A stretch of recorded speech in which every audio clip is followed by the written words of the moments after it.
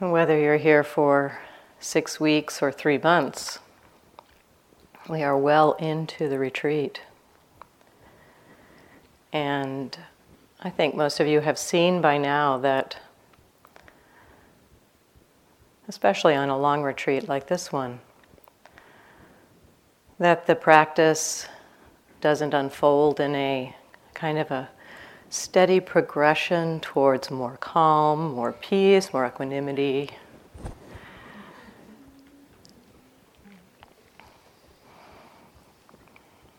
So these cycles, there are cycles in our retreat.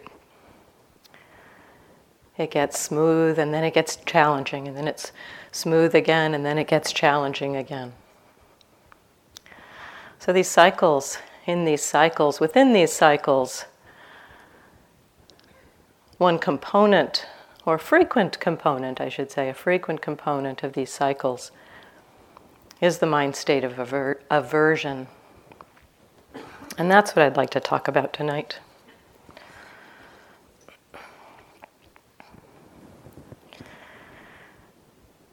I think as you're all aware by now, aversion comes up a lot in our practice, possibly some more than others.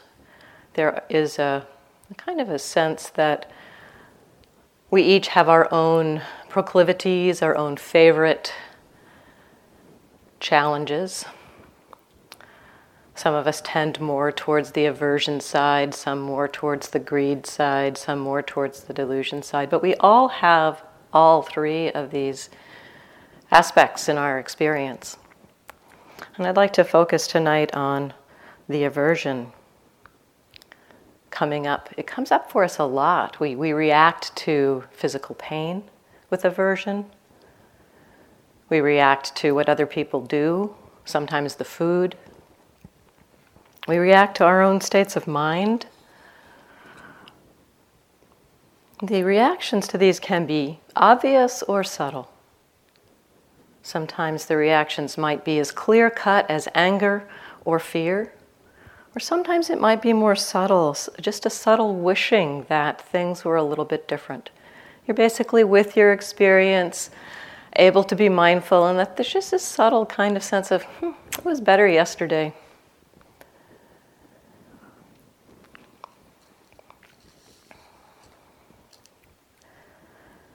So sometimes with aversion, I think Carol referred to this in a way the other day. We think we need to get rid of the aversion in order to practice, that somehow the aversion is in our way, or any of the hindrances are in our way of practice.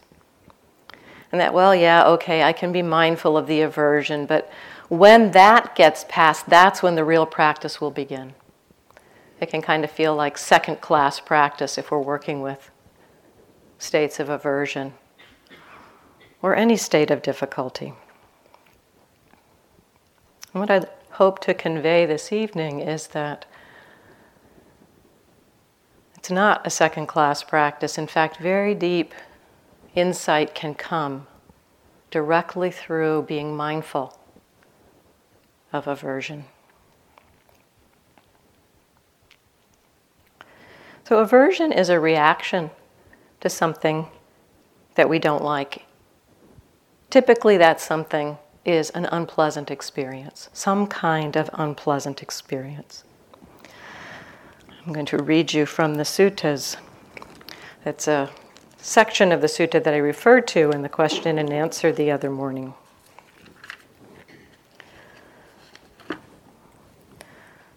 The Buddha says, "The uninstructed worldling," that's someone who is a normal person, "the uninstructed worldling feels a pleasant feeling, a painful feeling, and a neither painful nor pleasant feeling. The instructed noble disciple too feels a painful, pleasant feeling, a painful feeling, and a neither painful nor pleasant feeling. Therein, what is the distinction, the disparity, the difference between the instructed noble disciple and the uninstructed worldling?" And he goes on to say, "When the uninstructed worldling is being contacted by a painful feeling, he sorrows, grieves, and laments. He weeps, beating his breast, and becomes distraught. He feels two feelings, a bodily feeling and a mental feeling. Suppose they were to strike a man with a dart, and then they would strike him immediately afterwards with a second dart. So that man would feel the feeling caused by two darts. So too, when the uninstructed worldling is being contacted by painful feeling, he feels two feelings, a bodily feeling and a mental one. Being contacted by that painful feeling, he harbors aversion towards it. Then he goes on to talk about the instructed noble disciple. When the instructed noble disciple is contacted by a painful feeling, he does not sorrow, grieve, or lament. He does not weep, beating his breast, and become distraught. He feels one feeling, a bodily one, not a mental one. Suppose they were to strike a man with a dart, but they would not strike him with this immediately afterwards with a second dart. So that man would feel a feeling caused by one dart only. So too, when the instructed noble disciple is contacted by a painful feeling, he feels one feeling, a bodily one, not a mental one. Being contacted by that painful feeling, he harbors no aversion towards it. Kind of amazing to think about, isn't it? No aversion towards unpleasant experience. So this story that the Buddha is telling is essentially a story of reactivity. We react to unpleasant experience. Life will give us a certain amount of unpleasant experience. That is a given, in a sense. That unpleasant experience may be actual painful bodily experience. It might come because of the ending of something pleasant. It might come from the fear that having something pleasant and fear of losing it. And typically we react to this unpleasantness by wanting to get rid of it, by clinging to things that are pleasant. So, for example, I mentioned this the other morning, I think, if you injure yourself, if you damage your body in some way, there will be painful feeling. That painful feeling is simply part of the way the body is designed. It's designed to produce painful feeling when we're injured. But we don't typically just feel a painful feeling. We react to it. How stupid that was of me to not see that the pavement was uneven and I fall down. So we berate ourselves.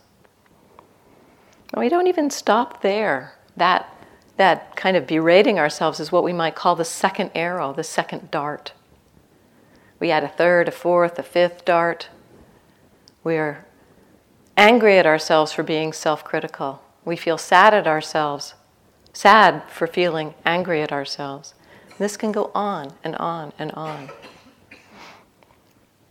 So this cycle can continue. This cycle of reactivity, stabbing, is essentially as if we are stabbing ourselves with multiple darts. So paying attention to this reactivity, paying attention to this aversion with mindfulness, begins to open a space around our experience and our reaction to it. And this is what I'd like to explore this evening. Aversion seems to have some of its roots, at least in our biology. Just the fact of that our physical body produces painful experience. And very naturally that we want to protect ourselves. The body in some way seems to be designed to, the body and mind seem to be designed to protect ourselves. So there's a very natural wanting to avoid unpleasant experience. And sometimes it almost feels hardwired, but it isn't hardwired. It's possible to experience unpleasant experience without that quick movement to the reactivity, the need, the pushing away. As my colleague Gil Fronsdal sometimes says, Pain is inevitable. Suffering is optional.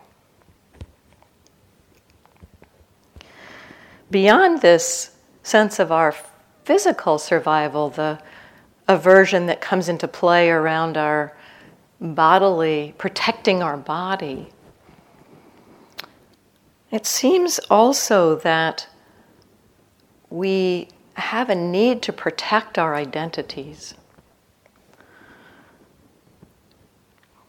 I was reading a book about how neuroscientists understand the self to be a construct in the brain.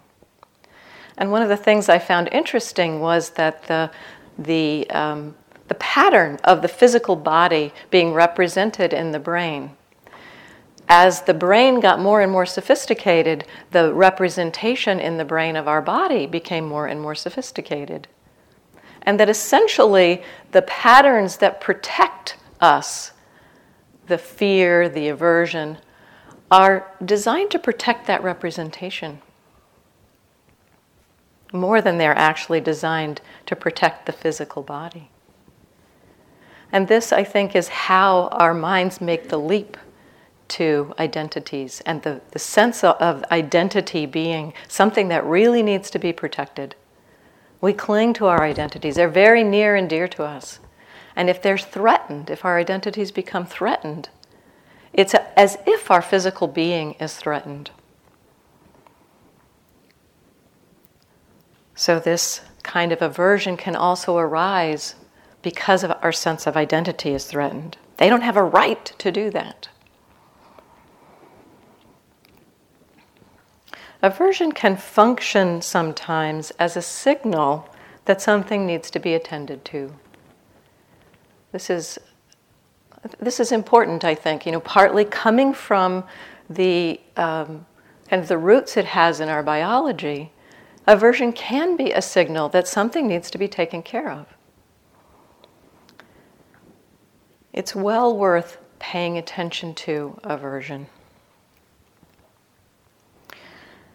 As we turn a mindful attention to aversion, to the aversion itself, without the agenda of wanting to get rid of it, which is just more aversion, the aversion itself becomes the real practice. When there's aversion arising in our minds, that is the real practice. That is what we are encouraged to pay attention to. The first noble truth Sally talked about the other night. Understand suffering. When aversion is happening, there is suffering in the mind. So this aversion is meant to be understood. So when we are turning our attention to understand aversion, it no longer functions as what we could call a hindrance anymore. When aversion is not seen, it is hindering our practice. It's hindering our ability to be present for experience. But when we see aversion, it no longer hinders us. And even in the midst of observing and exploring, understanding aversion, deep insight can arise. So one of the first steps to understanding our aversion is to begin to recognize it in our experience. Aversion has many flavors. And after hearing a talk by Carol at one point, I decided to make a list of all of the ones that I was familiar with. So I'm going to read that list.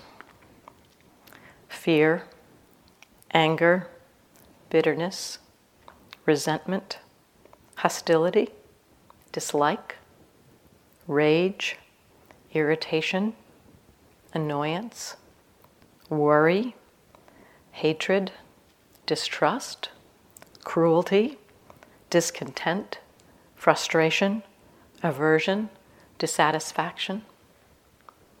Then I went to the thesaurus. I got some more. Loathing, disapproval, disgust, fury, disrespect, disparagement, contempt, humiliation, unkindness, meanness, spitefulness, disdain, disquiet, anxiety, apprehension, dread, distress. Many, many, many flavors, from the subtle to the obvious. Boredom can also be a manifestation of aversion.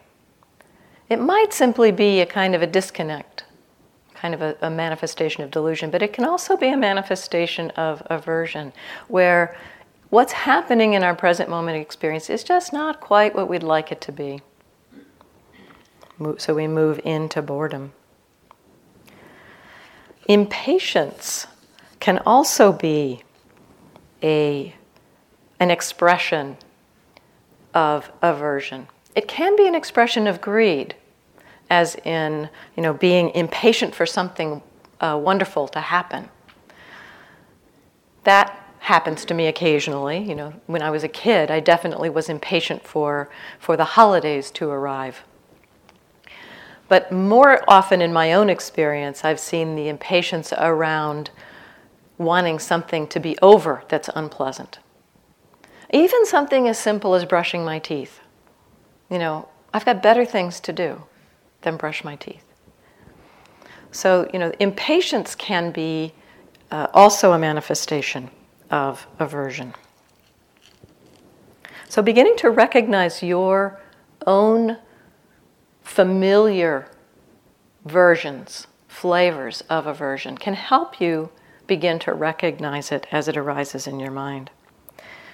It's very powerful to just even simply recognize this state in the mind. Just a simple recognition. It starts to create some spaciousness around the experience. In the very early days of my practice, before I had any real meditation instruction, I had read a book that talked about being mindful of your experience, and I didn't really understand what mindfulness was, but I was willing to try anything because I pretty much felt like I'd hit bottom. Anger was just ruling my life and making me non-functional at times. I would find myself sitting in front of the computer just frozen with rage going in my mind. So I decided I had read this book and decided I would start observing anger in my experience. Only I didn't know what it meant to be mindful. I hadn't had any instructions at this point. Somebody had sent me this book. I was in the middle of the South Pacific. I was in the Peace Corps. This was all I had, this book. And I remember the very first time I remembered that I had decided I would pay attention to this anger. So I was sitting there and I was just fuming, and at some point the memory arose. I remembered, oh yeah, I said I was going to pay attention to this. And at that point there was so much anger in my mind. All I could do pretty much was say was, yeah, I'm angry. Oh, this is really unpleasant. This doesn't feel good. What am I supposed to do with this anyway? That was about all I could do with it. And after some seconds of kind of sitting there in that space, I thought, well, I guess I go back to work. I don't know what I do with this.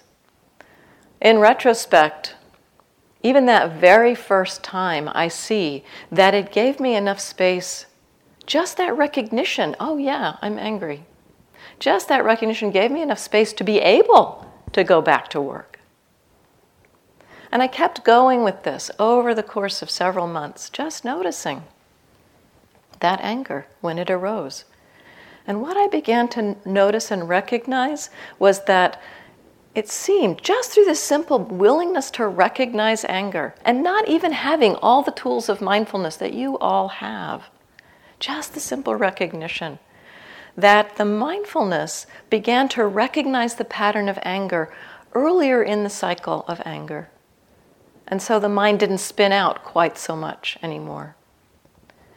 I saw the direct benefits of mindfulness in that I was no longer ruled by the anger, and it wasn't taking me to that non-functional space anymore. Just the simple recognition. That simple recognition is very powerful.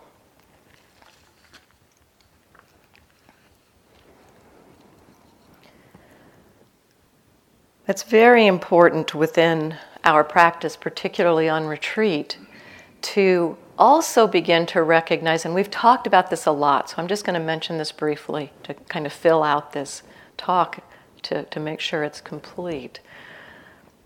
To also recognize when there is aversion in your relationship to your experience. If there's a struggle happening in your meditation, check your relationship with your experience. There may be some kind of aversion happening. It may also be greed or delusion. But check and see, is there some kind of aversion happening, hidden in the way that we're attending to experience? It's really prevalent. I've heard it in a lot of your interviews. Paying attention, even to something not terribly challenging, just some small pain or something, and noticing it, able to be with it, not particularly difficult to be with it, and yet a very subtle sense of, yeah, I wish this wasn't here. That very subtle sense, I wish this wasn't here, is a form of aversion and needs to be recognized, open to. That may be all that's needed, to just acknowledge, yeah, there's aversion here. There's a little bit of this not wanting happening in my mind. So recognizing that aversion is happening is crucial.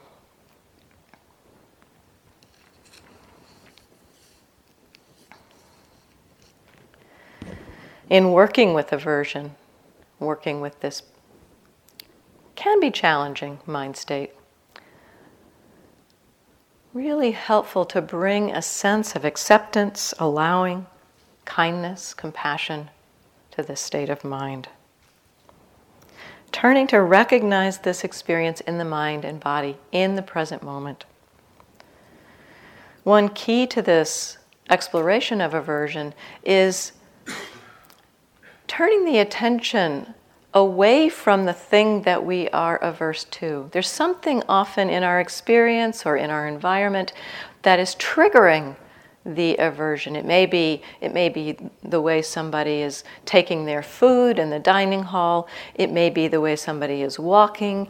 It may be something that's happening in your own body.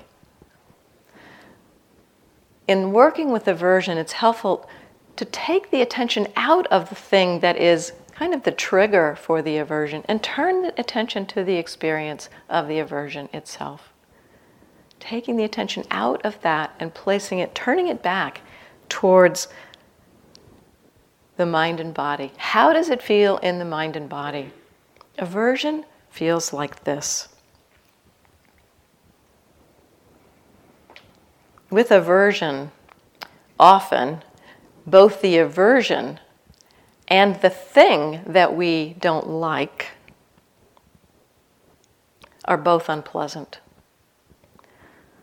This is essentially the two darts. There's something that we're responding to, and that's unpleasant. And then the aversion is unpleasant. So it kind of gets a positive feedback loop going here.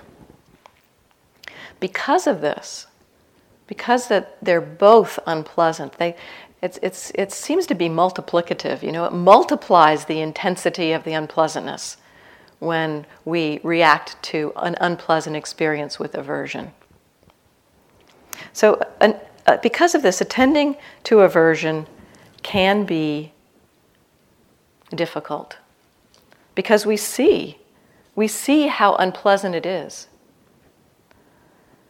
But we do start to see, as we bring our mindfulness to the aversion, that what we're experiencing, the unpleasantness that's experienced with mindfulness, is in a way, it's somehow like it's less out of control than it is when the aversion is just running on its own. And we begin to see that this kind of suffering that we experience around observing the aversion, the kind of unpleasantness that we experience, is what some people call the suffering that leads to the end of suffering. So we begin to see that being mindful of our aversion gives us a pathway towards freedom from suffering. And as we see this, as we see the benefit that it brings to be mindful of our aversion, it's almost like the aversion starts to trigger the mindfulness. At least that's been my experience. That if any kind of difficulty begins to arise in my experience, it's like, oh, mindfulness is pretty much right there. It becomes a mindfulness bell. It becomes a very strong incentive for mindfulness. When we're experiencing aversion, I think, as many of you have seen in your experience, there's often a lot of thinking can be there. Not always, but very often there's a lot of thinking. Why did they do that? They shouldn't have done that. I was right about that. They were wrong. That was a really unpleasant thing that they did. So we often can get lost in the narrative, the story, the thoughts around the aversion. It's really helpful to not put the attention there.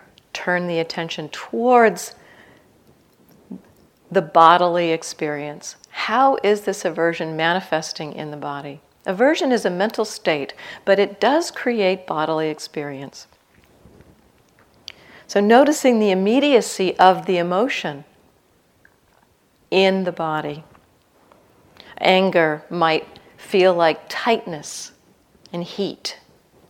Fear, like contraction in the abdomen, or tightness in the throat. So bringing our attention to the physical sensations helps us to let go of that narrative. And the narrative itself is one of the fuels for the pattern.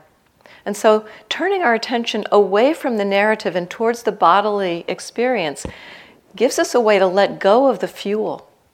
The bodily experience is kind of a result, in effect, of the manifestation of the emotion.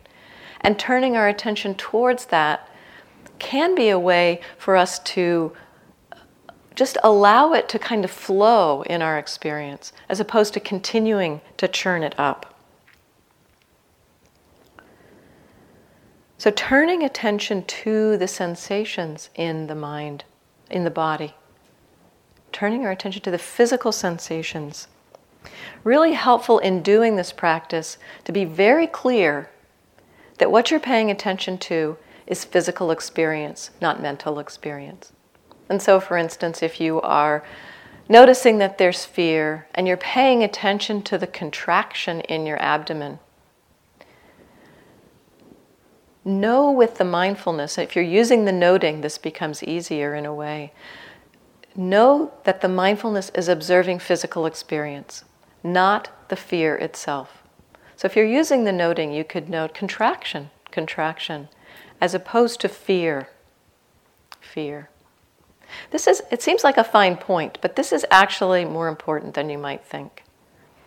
It serves a couple of purposes. First, it helps us to disentangle from the aversion, because the physical experience is not the aversion, it's a physical manifestation. And the other thing is it helps to clarify the mindfulness. So we know at the moment what we are paying attention to is the physical experience, not the mental experience. This has actually been quite important in my own practice. On one retreat here, I was waiting for an interview. And often, as I think many of you have also had the experience before the interview, I was experiencing anxiety. So I was sitting there waiting for the interview and noting anxiety is happening. And this interview before me happened to go on for quite a long time, so I got to pay attention to this for a really long time. So I was just noting, anxiety, and it didn't change much. And this actually kind of surprised me, because by this point in the retreat, often if I really clearly met something with mindfulness, it began to shift and change. So I got interested in the fact that it wasn't particularly changing. And I began to pay more attention actually to the physical manifestation of the experience in the body. The body was experiencing a kind of quivering. The whole body was quivering. And as I connected to that quivering experience directly, letting go of the label anxiety, I realized that what was happening was rapture, not anxiety. The situation had fooled me, in a sense. The context of where I was, having experienced anxiety in that situation many times. And so this attending directly to the physical sensations can also actually help us to clarify what's actually happening for us. If we have assumptions about what's happening, if we assume that it's anxiety or some other experience, that can almost become a self-fulfilling prophecy. So just connecting with the physical experience, just connecting with it, noticing that.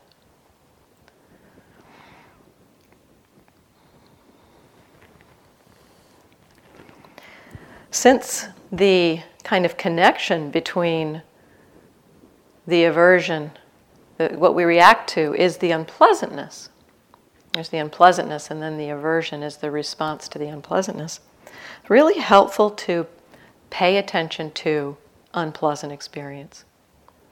On one retreat, Carol was sitting up here and giving a Dharma talk about aversion. And one line that I still remember from that talk was, if you're experiencing aversion, there's something unpleasant in your experience that's not been noticed.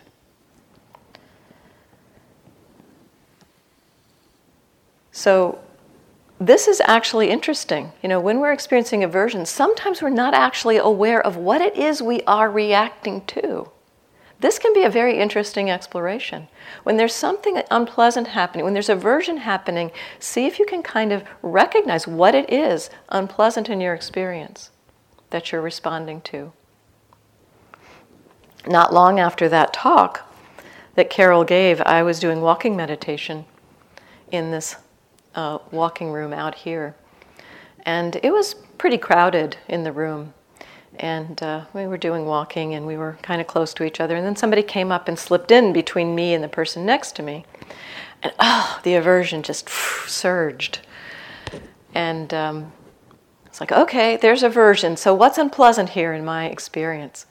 And I had a kind of a sense that it wasn't so much just that the person had come in close, but that there was something about this particular person that was bothering me.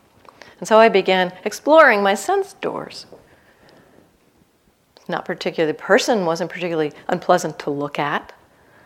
There wasn't any particular unpleasant smell. They weren't bumping into me, so there wasn't any unpleasant physical contact. And I just kept walking. It's like I ruled out all the sense doors. There wasn't anything unpleasant in my physical sense experience. I thought, well, it must be something in my mind. I hadn't really seen it. I hadn't seen what it was. So I just thought, okay, well, I'll just kind of keep an eye out for thoughts, things going on in my mind while I'm doing this walking meditation and feeling the aversion. And at some point, doing the walking, I didn't see many thoughts at first. Doing this walking, this thought came up. He's weird. Ooh, there's a thought. And I still didn't quite connect the aversion to that thought. But, I just kept walking. And then there was the next thought that came up was, he's walking in bare feet and it's freezing cold out. This was my justification for weirdness. So I saw this kind of whole thing. And as I actually saw that, what I realized was that I was averse to an experience in my mind I was averse to something happening in my own mind. It was so clear to me that this was a construct in the mind that I was averse to. And as I saw that, the entire thing fell apart. And in the very next pass, there was a spontaneous metta to this person.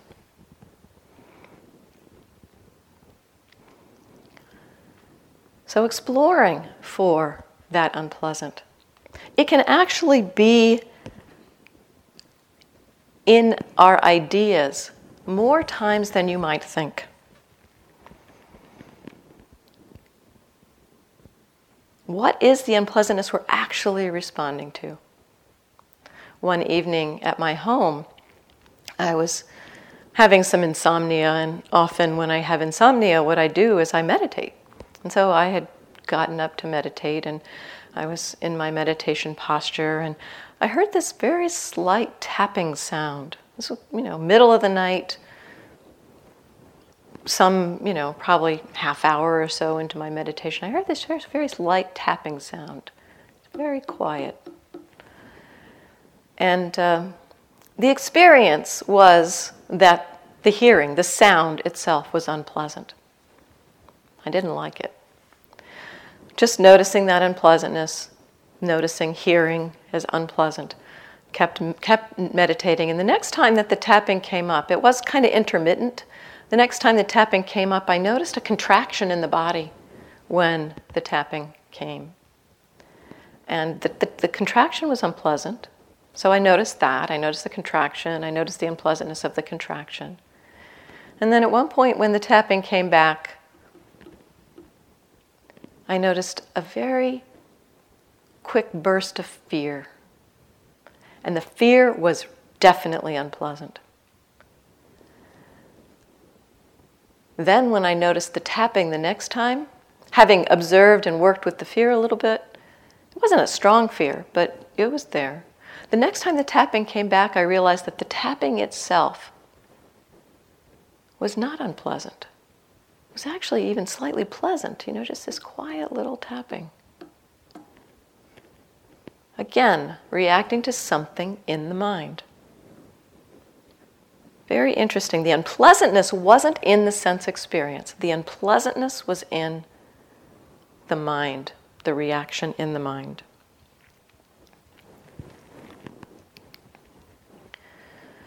Our strongest patterns, habits of mind, the ones that really bite us, that grip us, come back over and over again, sometimes seem to come out of nowhere, as if they're somehow lurking in our subconscious, just ready to come up. And we have the sense sometimes of these very deep ruts in our minds. Observing strong pattern in my own experience, something that I have really come to appreciate is that even though these patterns are kind of deeply conditioned, we've practiced them a lot. There's a lot of causes and conditions from our past that lead us to react in a certain way. In a sense, there are kinds of ruts in our mind. We've practiced a pattern over and over and over again so that the neurological explanation for this is that when we practice a pattern a lot, the nerves in the brain say, well, this is a really important pattern. I'd better shore this one up. So, we practice something a lot, a particular kind of reactivity a lot, the pattern gets very ingrained in the brain. So in a sense, those patterns are there in the brain, and yet if we're not activating that particular pattern, it's not happening.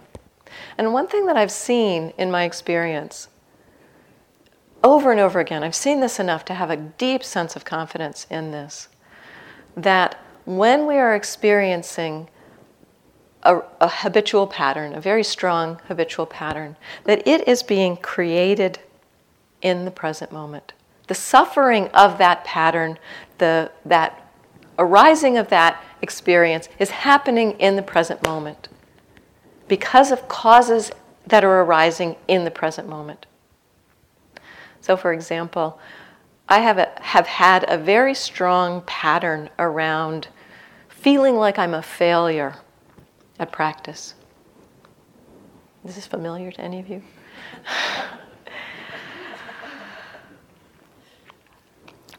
So I would see this come up over and over again in my practice. And then at one point, I was sitting a 3-month course here, and I was in the gym. My room was in the gym, which is just below the Catskills. And I went downstairs one afternoon and walked through the door. I just pushed the door open in the gym and actually watched the construction of the pattern of I'm a failure happen as I pushed the door open in the gym. What happened in my mind was that a memory arose of some days before when I had been going through that door in a really concentrated state. Having seen that memory, my mind then immediately compared my present state to that state and found it wanting. Not as concentrated as I was 2 days ago, 3 days ago. You're a failure. So I could clearly see that there was a trigger. There was something happening in the present moment. A thought arose in the present moment that there was a reaction to. So I began kind of getting interested in these triggers. When this pattern came up, I was clear that there was something happening in the present moment. It wasn't just kind of some pattern waiting to spring up. Although it can be at times. I'll go into that in a minute. There is a kind of a trigger that happens there. So kind of being alert, attuned to those triggers. So this is really, I want to just restate this. It's really important that while there are conditions in the past that may incline us towards particular habits or patterns of mind, the experience of that habit, a re-arising of a pattern, you're a failure, I hate myself, I'm depressed, whatever our favorite pattern is, there may be causes in the past that incline us towards that pattern, but the arising of it happens in the moment. There are causes in the moment that make that pattern happen. Everything that you need to know about that pattern is happening in the present moment. It's not actually necessary with our mindfulness practice to go back and dig and think about, well, why am I this way? Why do I feel like I'm a failure? Oh, it must have to do with when I was a kid and in school and all the kids teased me all the time. Thinking about that is not so helpful in our mindfulness practice. Noticing what's happening in the moment as the pattern arises, very helpful. We begin to see the conditions, the causes in the moment for that pattern to come to be. And by witnessing this with mindfulness, these patterns begin to slowly unravel. This kind of recognition, my seeing this, seeing that thought arise, followed by the comparing, followed by the response of feeling like I'm a failure, was watching cause and effect happen in the mind. This is insight, direct insight into the unfolding, impersonal nature of our experience, right in the midst of observing aversion.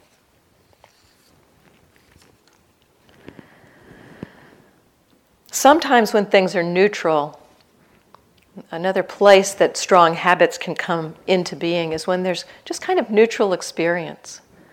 And I find that when experience is neutral, it's almost as if in that neutral experience, our neural circuits are just kind of, wandering around to see where they can hook, something like that.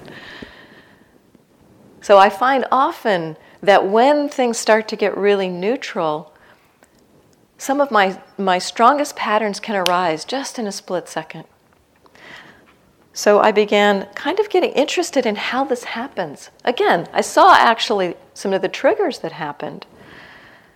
So one retreat at Spirit Rock, I was doing walking meditation and had moved into a space where there's quite a bit of neutral happening on this particular retreat. And I had heard enough Dharma talks by this point to have the idea that when it starts to get really neutral, it means maybe something good is going to happen. So I started, oh, it's neutral. Kind of leaning in, waiting, Sometimes I would notice this waiting, just recognize, oh, waiting is happening. Other times it would slip by unnoticed. And what I saw happening was that in this space of neutral, with that waiting for something really good to happen, when nothing really good happened, my pattern, "You're a failure," came up. On this particular retreat, my mindfulness was clear enough that I had to laugh. It amused me that out of nothing, my mind could create this pattern of "I'm a failure." So looking at neutral can also be an interesting place to watch where our particular forms of strong habits arise, whether they are greed or aversion. Whatever your strong habits are, looking in that field of neutral can be a very interesting place to see how our minds construct these patterns in the moment.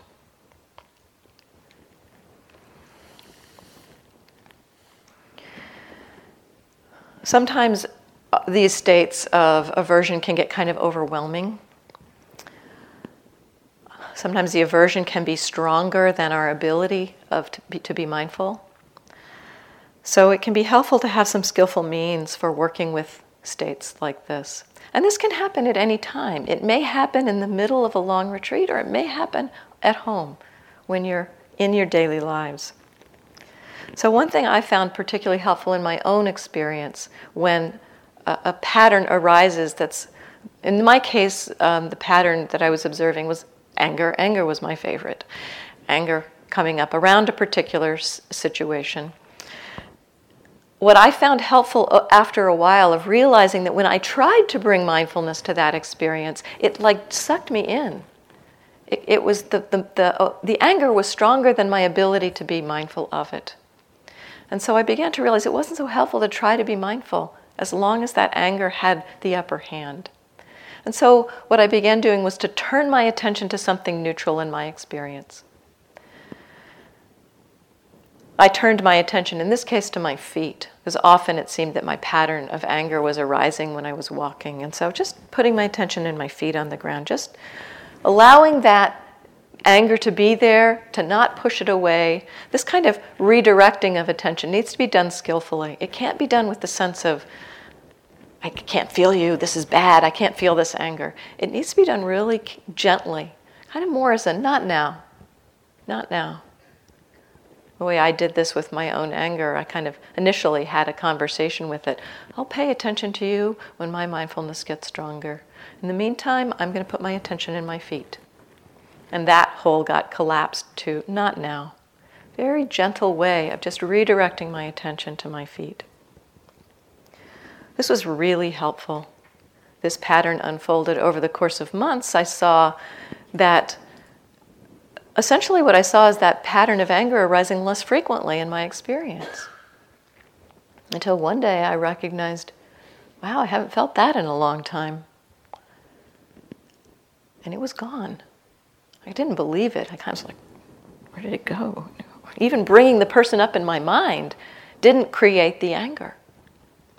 And this all unfolded by just doing that gentle letting go, gentle putting aside.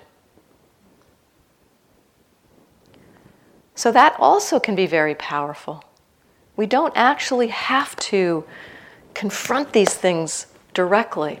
It's more not engaging, not entwining with that's most important. And for me at that time, not entwining meant putting my attention someplace else.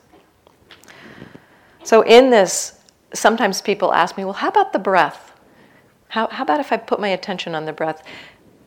If you find that that works for you, great. But I often find that with strong emotions, if you put your attention on the breath, a lot of these strong emotional experiences felt physically in the realm of the torso. And if you're paying attention to your breath in the area of the torso, sometimes that can just draw you right back in to that experience. And so I found putting my attention somewhere in the periphery of my body, my feet, my hands, perhaps sound, was very helpful. Explore for yourselves what works. You could also redirect to metta if that is a practice that really resonates for you. That is kind of the traditional antidote to aversion, is bringing metta into the mind. In my own experience, I found that I was so averse to doing metta that wasn't helpful for me. So I just let that go and just put my attention in neutral experience.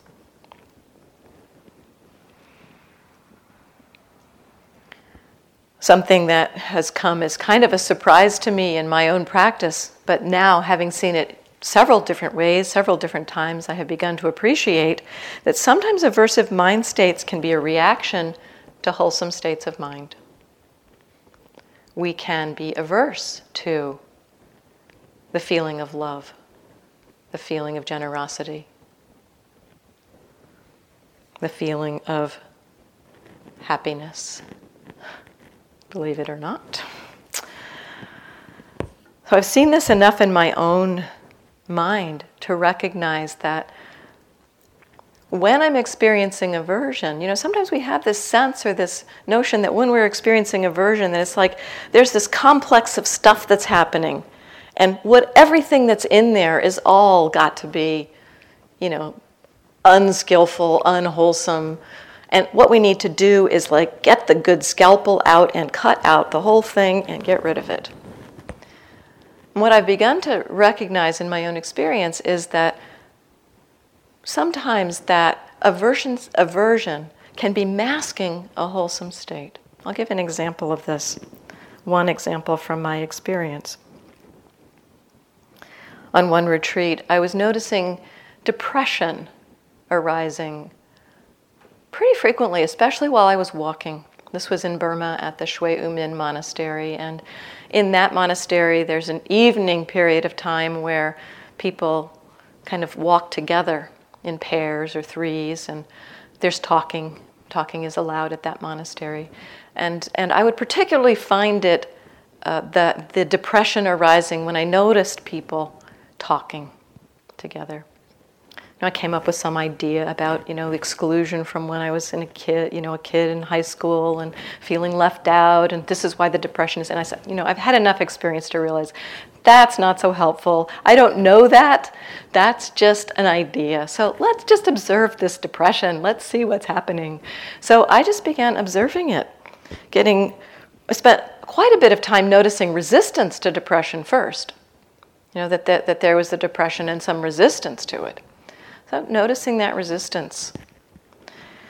And at some point I began to see kind of just deep sensations in the area of the heart.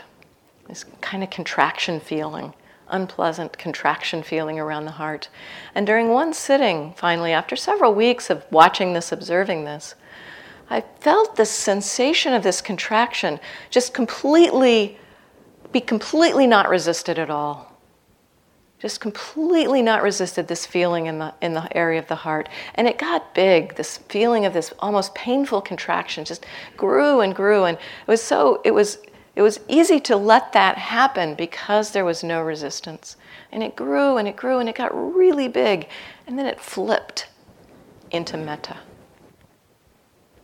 The next thought in my mind, this beautiful, expansive feeling of suffusing metta. This is stupid, this is sappy, this is corny. I recognize in that moment that I had some resistance to that quality of metta. And having recognized that, I didn't actually see a direct connection between that, that kind of reaction to the metta and the depression. But having seen that, the depression stopped happening. Now, I'm not saying I was living from then on into this beautiful, expansive state of metta. And I realized, wow, I've got some work to do here. But I've seen this happen more than once, that underneath some kind of aversive state of mind can be a very beautiful state of mind. By going in and through and not resisting, we may open to something really beautiful.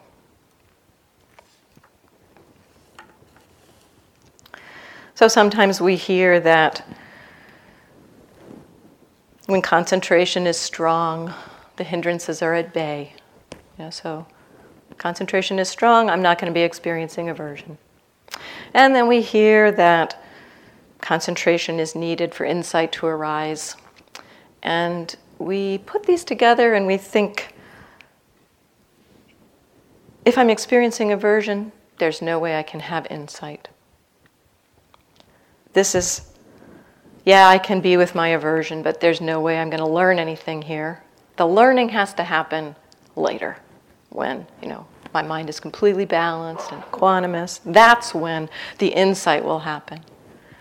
Well, I've seen in my own experience that when we can be with our aversive states without resistance, deep insight can happen. I'll tell you one. This will be my last story from my own practice. On a 3-month course, this was my self-hatred retreat. Not that that was the only time I ever experienced self-hatred, but it came up a lot on this retreat. I got to see it from so many different angles. It would come, it would go, I would see it when it came.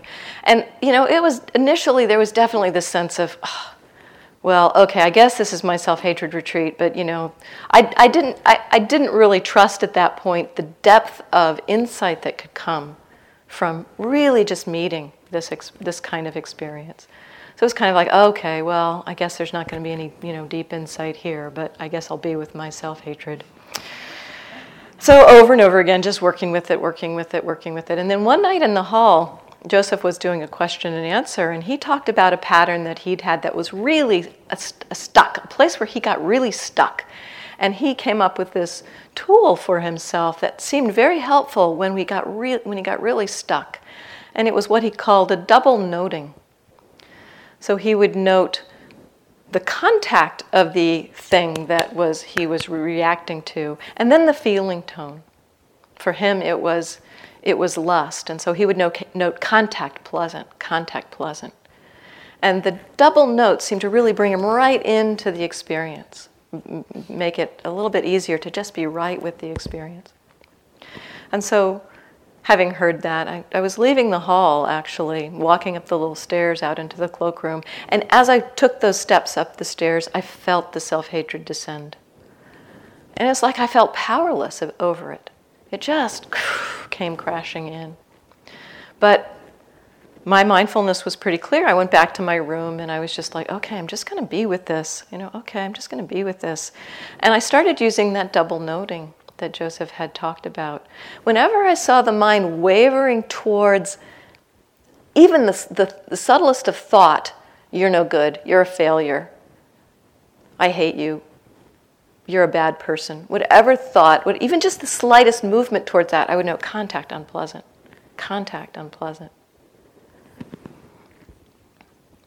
And in the process of this, at some moment, I heard the people coming back from the late night sitting. I was sitting in my room, and I thought, it's 10 o'clock, time to go to bed. And it's like, no, I'm just going to stay here. Just stay here with this. So it felt like there was something happening. Just it was contact unpleasant. At some moment in seeing that, something, the mindfulness just completely saw the arising of this pattern of self-hatred. And I can't even describe to you how it saw that. But what it saw in that moment was, this is just a construct of the mind. It's just a thought. Seeing that, basically that kind of emptiness of that thought, it's just a thought. The very next moment, the mind, the body was flooded with bliss. Split second from self-hatred to bliss.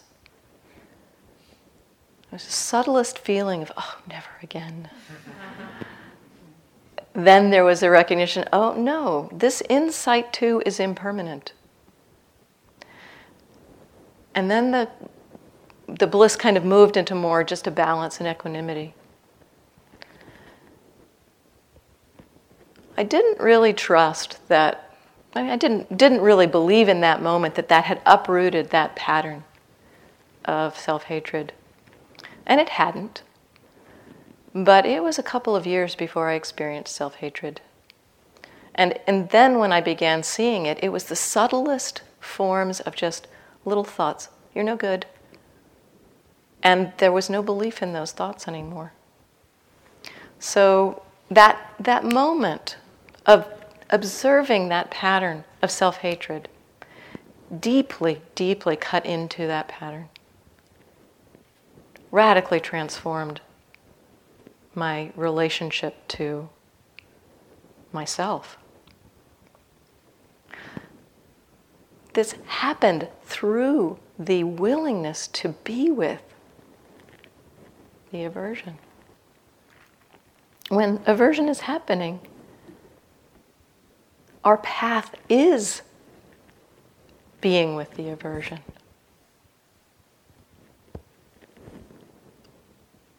And truly attending to these states with mindfulness, with compassion, with kindness can lead us towards some very deep insights and freedom. So let's sit for a few moments.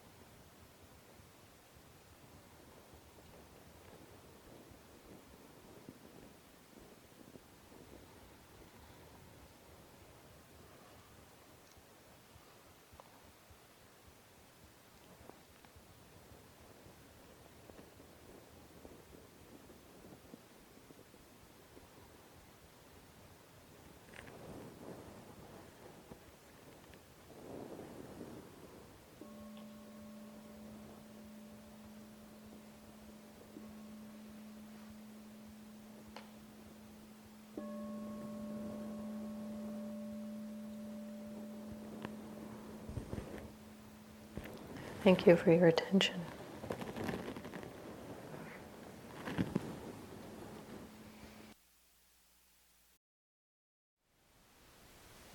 Thank you for listening.